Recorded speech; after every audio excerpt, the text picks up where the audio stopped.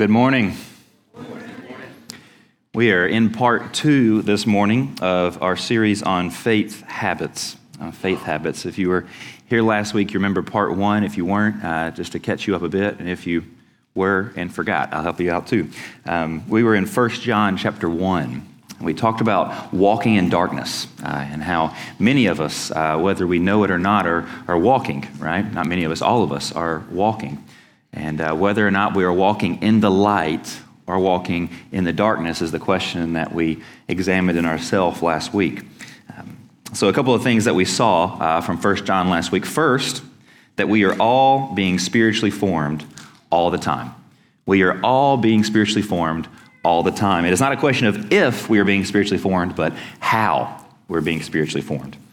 We're formed in a few ways, formed by our stories.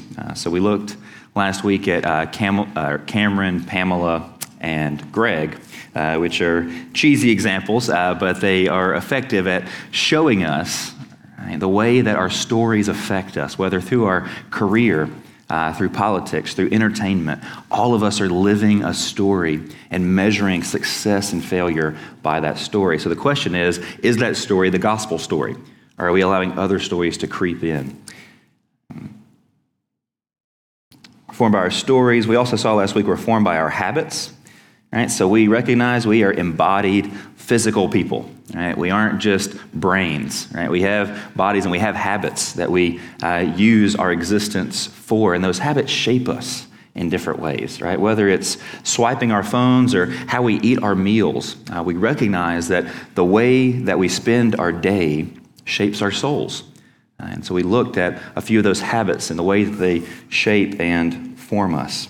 We talked about you doing a habits audit. Maybe you were able to do that last week. If you weren't, you still got time. You could do it this week. But basically just sitting down at the end of the day and reviewing. How did I spend today? Did I spend 30 minutes eating breakfast, right? 30 minutes scrolling my phone. Spent these hours at work. These hours I spent alone in my car eating lunch, right? When I got home, I scrolled Amazon and spent 30 minutes doing that, and then spent $20 on some fidget spinner that I didn't need, whatever it is, right? Look at how you're spending your time and evaluate. Are these the habits that I want to form and to shape me on a day-to-day basis? So we're formed by our stories, we're formed by our habits, and then we saw last week we're also formed by our relationships.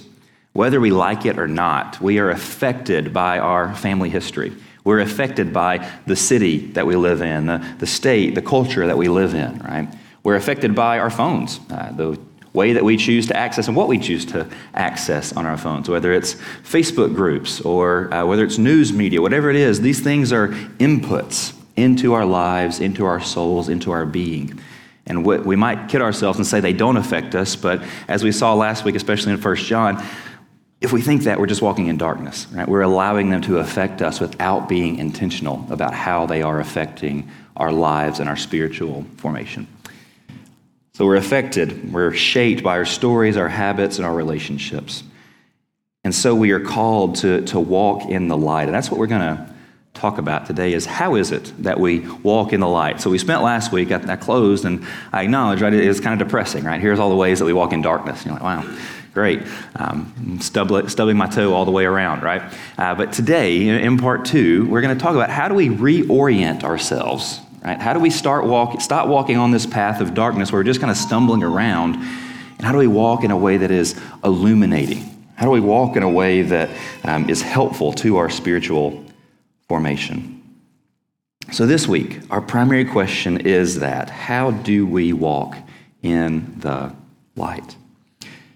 Justin Whitmore Early is onto something when he writes, "We have a common problem. By ignoring the ways habits shape us, we've assimilated to a hidden rule of life. That is the American rule of life. This rigorous program of habits forms us in all the anxiety, depression, consumerism, injustice, and vanity that are so typical in the contemporary American or Western, right, life. We desperately need a set of counterformative practices to become the lovers of God and neighbor that we were created to be." Right? So we are being formed.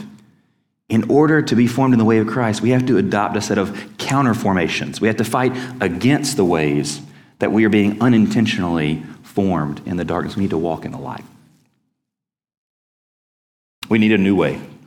And that way is the way of spiritual formation, or you might call them our faith habits.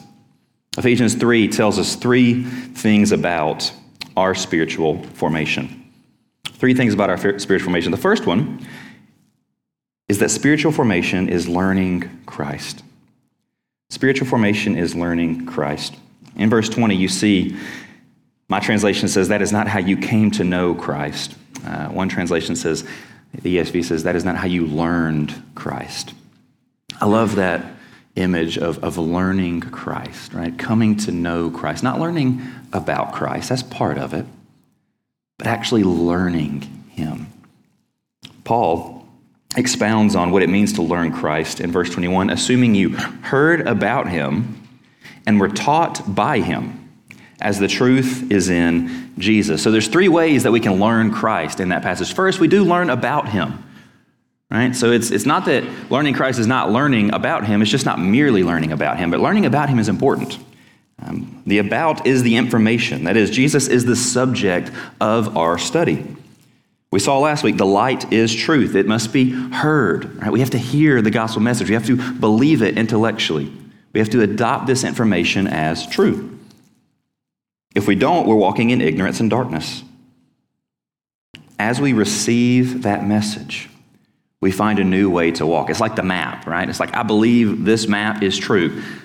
You have to do that before you can walk, before you can follow the map, right? If you don't believe the map's true, it's not going to do you much good. So we adopt the message, the subject of the gospel.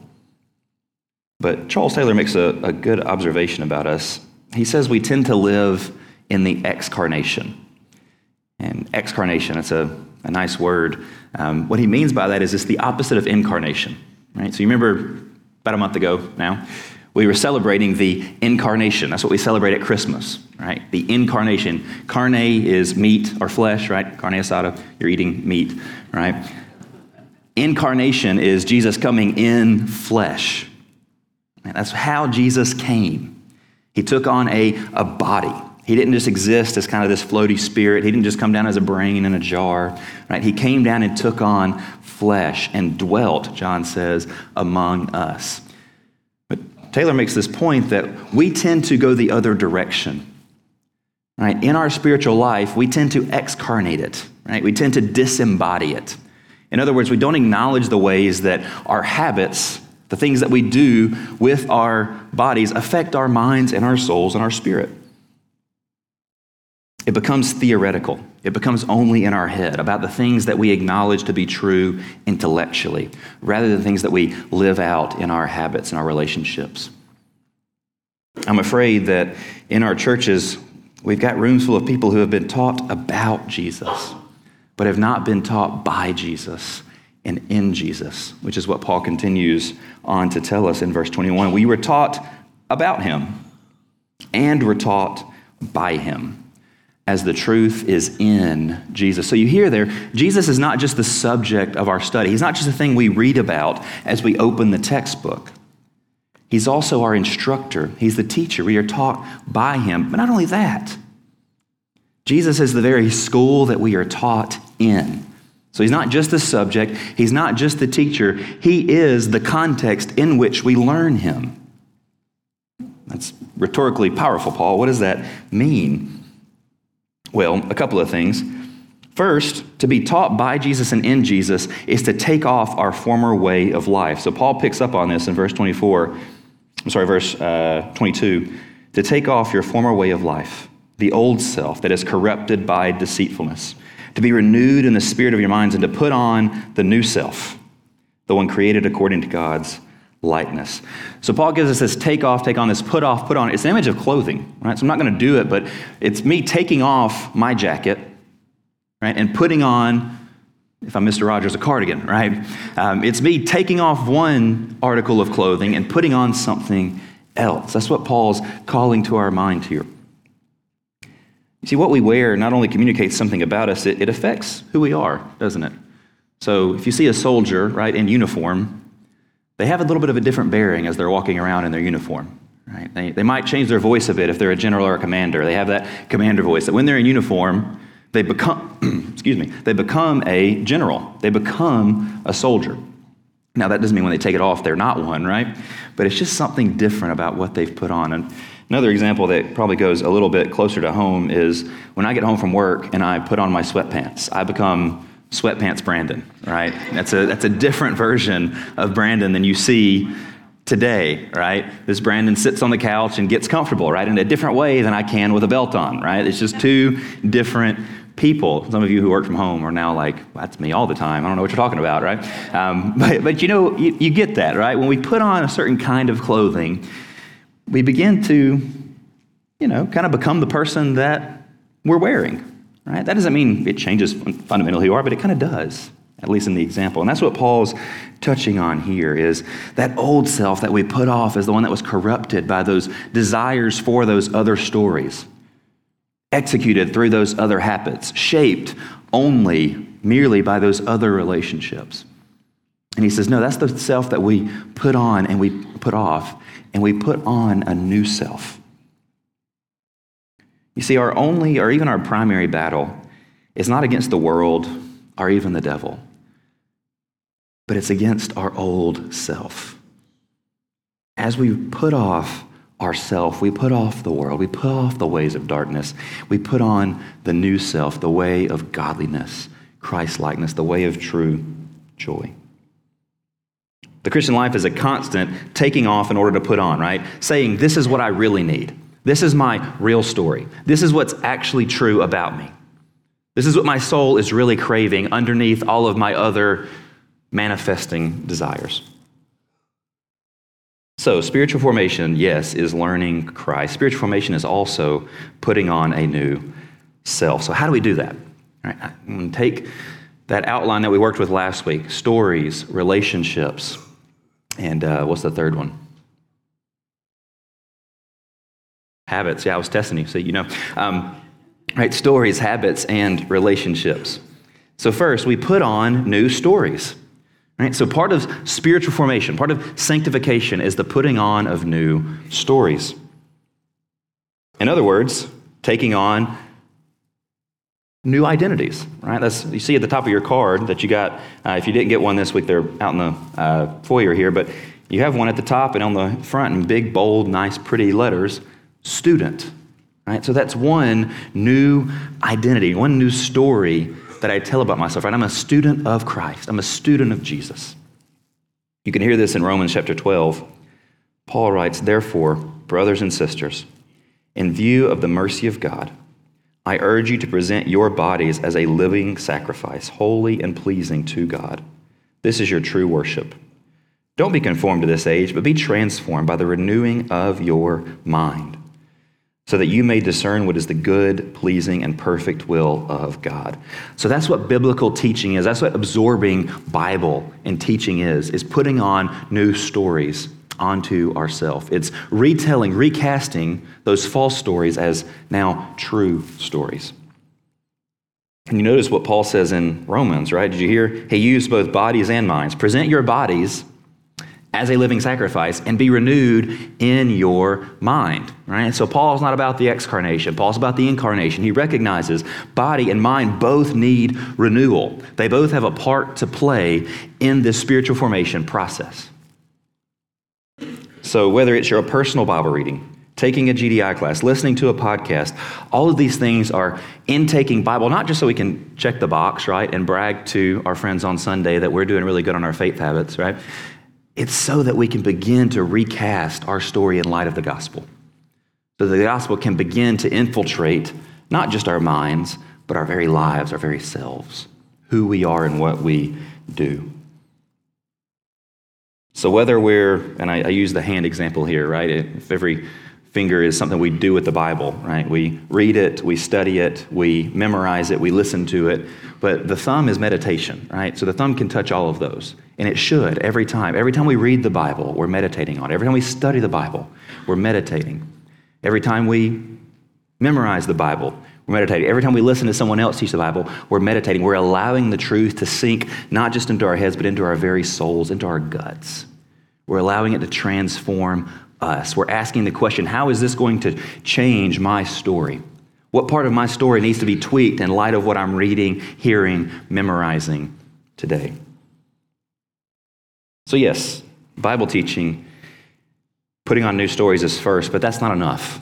Right? That's not the only process that we enter into as we enter into spiritual formation, as we adopt these faith habits. Second one are the spiritual practices. That is, putting on new habits.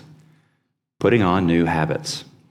Spiritual practices, faith, habits, right? So the key here in putting on these new habits is not in trying harder, but it's in training. So New Year's resolutions, right? You're like, I'm going to try really hard this year. I'm going to try harder than I did last year, and that's why it's going to be successful. It's going to be successful because I was not trying hard enough last year, and now this year I'm really going to try hard enough. That's not how anything works. That's definitely not how spiritual training works. That's not how spiritual formation works. Instead, we have to move from this idea that my problem isn't that I'm not trying hard enough to my problem is that I'm not training well enough. Let me explain to you what I mean. I'm taking this image from Paul, 1 Timothy 4, 7 through 8. He says, train yourself in godliness. And then if we miss the image, he makes it clear for us, training of the body has limited benefit, but godliness is beneficial in every way, since it holds promise for the present life and also for the life to come. Those New Year's resolutions, try harder, right? That's a failing message. And we know this to be true. I mean, that's why anybody ever used the Couch to 5K app or looked at it and wish you used it, right? So the way that thing works, right? I did it one time, and then there's probably some spiritual application here, but I actually made it to the 5K, and I finished the 5K, and I was like, I still hate this, so I'm not going to do it anymore. I did the discipline, and I was told that there was this runner's high that you get where, like, eventually you're just going to love running. And I was like, I've done this for 3 months, and it's still a runner's low. I don't understand. But that's how it works, right? You start out, and you run. I mean, you, like, run for, like, I can't even remember, maybe not even a quarter of a mile, and then you walk a quarter of a mile, and then you run a quarter, and then the next day, you run a quarter mile, and then walk a tenth of a mile, and then run another quarter mile. So you're constantly kind of stretching out yourself, but it's slow, right? If I hand, I'm not going to pick on anybody, but if I hand one of you and say, go run a 5K, and you're like, I don't think I can. I'm like, well, just try really hard. Well, that'll end in either like death or, something worse than death, vomiting, right? It's going to end badly, right? You trying harder is not the problem. The problem is not that, well, you're just not trying hard enough. That's why you're not running a 5K. No, it's something you've got to prepare for. It's something you got to train for. It's something you can't just wake up one morning and decide, I'm going to achieve this tomorrow, and I'm going to well up all of the energy myself so I can do it, and then I'm just going to check it off and be done. Right? It requires training. Another example, in this room about a month ago, the kids had a piano recital, right? And Judah and Levi and Abigail all did a fantastic job playing their songs they've been studying and learning for the past 4 months, maybe longer. And at the end, on that piano, we had the teacher, Miss Hannah, and Miranda Maston did a duet. And so they both sat side by side and played this awesome piece of like amalgamation of sleigh bells and all this kind of stuff. And it was like, are they growing hands while they're playing? Like, how is that happening right now? I'm just sitting in the back, like marveling at what's happening. Now, what if we handed each of the kids that piece of music? And we're like, play this. And they're like, well, I don't think I can do that. Well, you're just not trying hard enough. You try. You got to try harder. And then they play it and they mess it up. And we're like, no, I said try, right? That would be silly. Like, that would be abuse, right? I mean, that's not how it works. No, but what we did when we got in the car, we were all talking about, wow, can you believe Miranda and Hannah can play that well? At least in our family, what we did, we said, yeah, and buddy, if you keep practicing, man, you played great today, and you can play that in a few years if you keep practicing the way that you're doing now. It's an encouragement to see what we could be, right? So it's not looking at these habits, these disciplines, and saying, I can't do those. That might be true, but you got to move from the language of I can't to I can't do those yet. So what can I do to get there? What can I begin practicing, right? You may not be able to read your Bible for an hour a day and pray for an hour and find this great spiritual success, right? But you can eventually, if you begin reading for 5 minutes a day and scratching and developing that itch that needs to be scratched, right? You can develop a prayer life as you begin to put your faith that the Lord will do something through this. So I want to pray for 5-10 minutes a day and begin to expand it, right? I want to become the kind of person who prays for an hour. But I'm probably not going to be able to do that tomorrow. I might try, but it's going to be hard. Because the problem isn't in my effort. The problem is in my training. You see, what's true of the piano is also true of our spiritual formation. Whether it's overcoming addiction, whether it's spiritual disciplines, whether it's putting on the fruits of the Spirit, these things are lifetime endeavors. They're not meant to be accomplished overnight in a microwave. They're meant to be accomplished over the course of a lifetime of continuing to add on and tweak those habits in our lives, those practices that we are becoming. And then, not only do they take a lifetime, they take an eternity, because while we're made perfect, we're going to continue to live out these habits with Jesus perfectly on the last day. And this is why spiritual comparison is so dangerous for us. This is why it's the enemy of progress. As we start to look around, not looking like we encourage the kids to look at their piano teacher, right? Hey, be encouraged. You could do this if you practice. But instead, looking and saying, you should be able to play Mozart.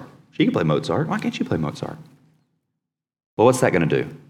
In fact, if playing Mozart's the success, I give up, right? Not only that, but what if we told the piano teacher, hey, man, you played Jingle Bells way better than that 8-year-old. Boy, you're a great piano. You probably don't even need to learn anything else because you can play that so well. No, what do we tell her? That was awesome. And then she, hopefully, looks and says, yeah, that was good, but I'm really working on this Requiem by Bach. And it's tough, right? And I'm continuing to press myself forward. I'm not settling for I'm better than this person over here, or I'm further ahead of that person over there. We're continuing to press toward not them, but Christ. It takes a lifetime to reorient our habits. So I'm going to introduce for you a couple of kinds of habits and encourage you to train in these. The first are just general habits. So these are habits that everybody can do and everybody should do. These are required in Scripture from us. These are the things that every Christian needs to be working on and training in all the time. So these are things like Bible reading, prayer, corporate worship, right? These are the things that we have promises from God that as we do these, it was like turning on the faucet and allowing the water of grace to flow through that faucet so that we can be refreshed and nourished by them. Everybody needs to be reading our Bibles, right? Everyone needs to be praying. Everyone needs to be joining with the church in worship. Those aren't easy, but they are simple, right? The second kind require a little bit more wisdom, but I think they're just as important. And I'm going to call them disruptive habits. Disruptive habits. These are the faith habits that are uniquely tailored to counter or to disrupt my life's false stories and temptations. They're uniquely tailored. That is, there's not like a commandment that I have to do this. But I recognize that if I want to disrupt that story, if I want to fight that temptation, I'm going to need a unique training program, right, to do that. So a couple of examples. I'll use Career Cameron again. So for Career Cameron, right, his standard of success is in achievable results at work, right? Career. So his wins and losses on the week are based on what he did at work, how he's doing on that promotion, climbing that ladder, right? That's the measure of success. So a disruptive habit for him, there's plenty you can choose from, but one might be teach a kid's Sunday school class. Why? Well, because success is not measurable in a kid's Sunday school class, right? It's going to counter that narrative that I am sovereign, I am in control. If I apply myself in these ways, I will be successful. And then you go and try to teach kids about Moses, and they start throwing random objects at you, right? And you leave, and you're like, I don't know what just happened. What does it require you to do? It requires you to trust in the sovereignty of God. I plant seeds, I water seeds, but God makes them grow. I am not the master of my fate. I could barely keep the kids in the room without killing each other, right?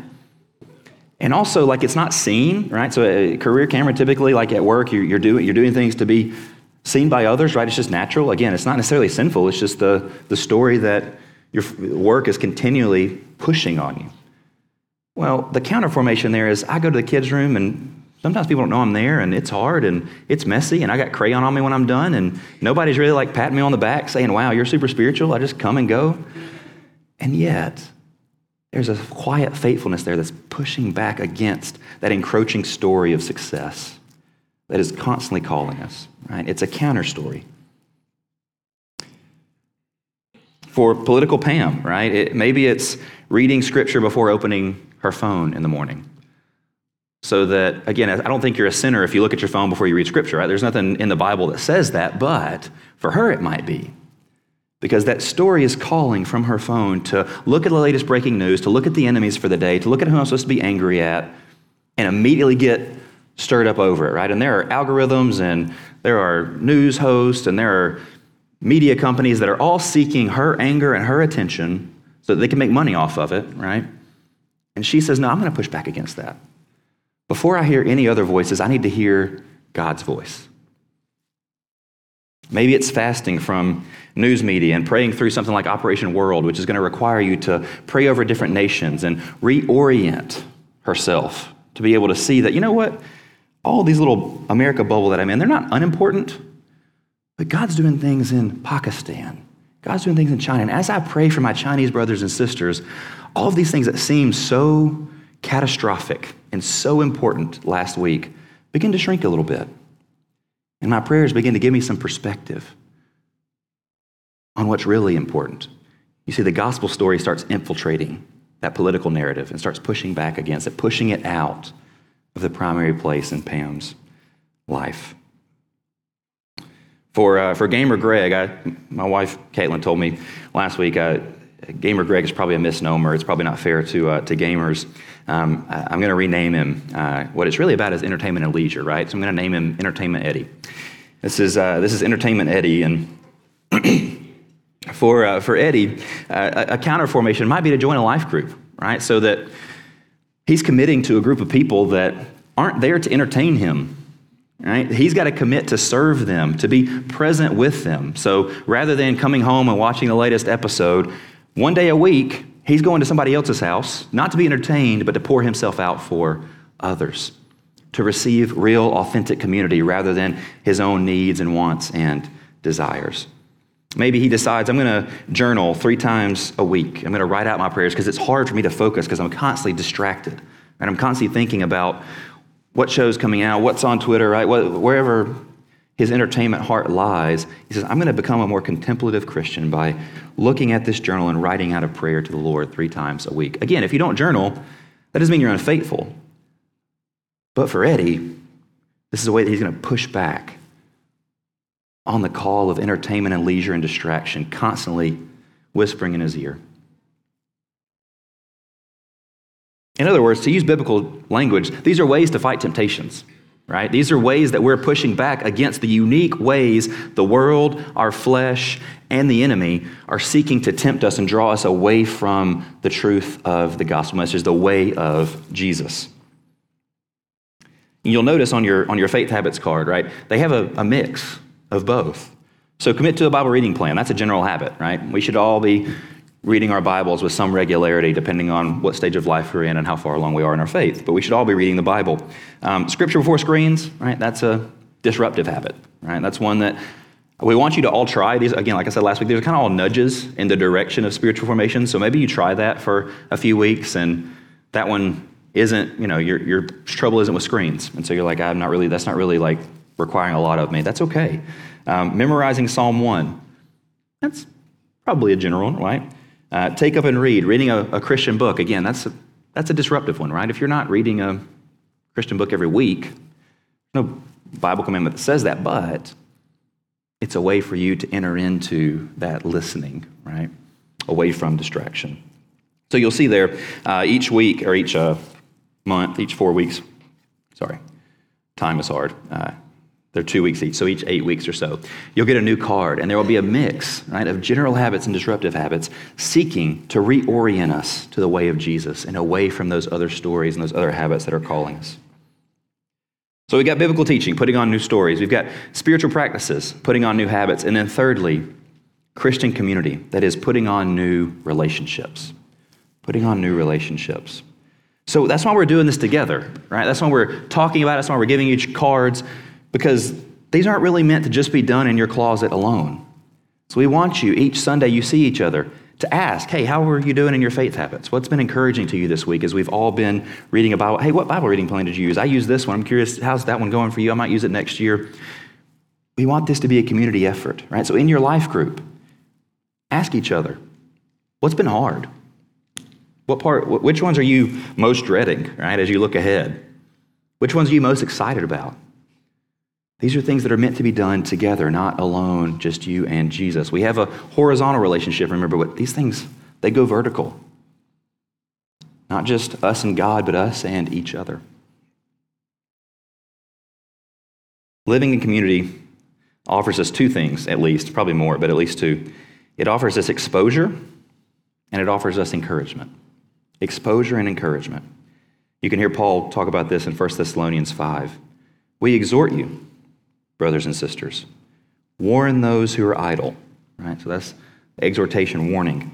Comfort the discouraged. Help the weak. Be patient with everyone. You see, by yourself, you can't see your own blind spots. You're like, well, honestly, I don't know who I am. Career Cody, whatever, right? Political path. I don't know. That's where you can ask your spouse, your life group, your family, right? Yeah, be open. Hey, guys, which of these do you see most in me? You know me well enough, hopefully. If nobody knows you that well, all the more reason to join us next week for the life group lunch, where people, you can be known and know others, to be able to speak into, I know you well enough, I don't know everything about you, but I know you well enough to probably be able to give some insight into which of these temptations are going to be most effective for you. So that's exposure, exposing our blind spots, not for guilt trips, right? But so that we can begin to work toward godliness, and also encouragement to disrupt that negative self-talk that we've already talked about, where you're like, look, you don't understand. I'm a special kind of failure, right? I'm so humble that I say that I'm the first person in human history who Jesus can't change. And you see how that works, where I'm really humble, so I'm going to pridefully talk about how I'm the worst, right? It's amazing what we can do with ourselves. But we do that, don't we? Where we're like, I know like Paul was a murderer and, David did his thing, Moses did. I know Peter was constantly, but you don't understand me. Like God can't use me. Like, okay, right? No, we need other people in our lives to remind us, here's how God can use you. Here's the way I've seen the Lord already use you. Here are the ways I see that the Lord could use you in the future if you'll continue to be spiritually formed by Him. You see, we need each other.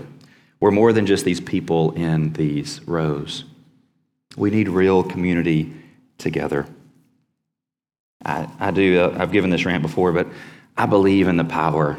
I do believe there's a supernatural power fueled by the Holy Spirit as we share a meal together with other believers. What did Jesus do when He wanted to express love for someone like Zacchaeus? He ate with him. What did Jesus do when He wanted to have hard conversations with His friends at the Last Supper? He ate with them. There is a unique power that the Spirit uses as we follow in the way of Jesus and commune with our brothers and sisters in faith.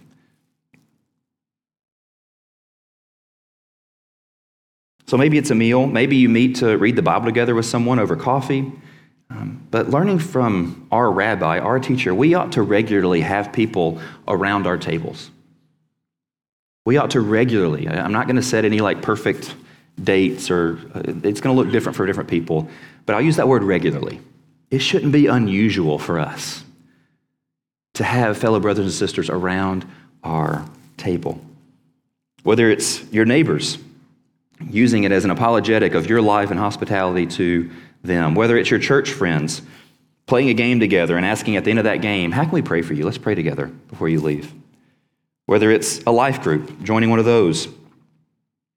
You say, okay, that sounds great, but I just don't have time. Okay, well, I'm going to tell you, make time, right? If I don't have time, okay, well, this week on your habits audit, you've got to figure out something to cut.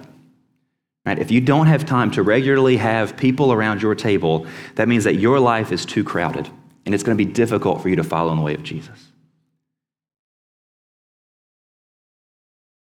Maybe you need to miss the promotion by not working late one night a week. Maybe you need to lose the election by missing that one rally. You're not going to lose the election by missing one rally, but if you think you will, right, miss it. What happens around the table is more important. Maybe you need to get an episode behind on your show and catch up later.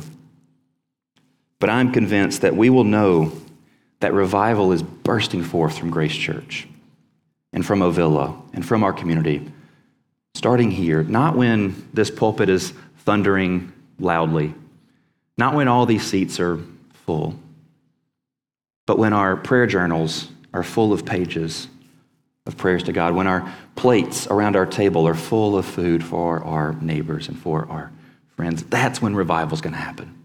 That's when we'll know the Lord is doing something special in the life of our church. That's when we see the Spirit moving. When your and my prayer journals are full and our tables are no longer empty. Spiritual formation is putting on a new self.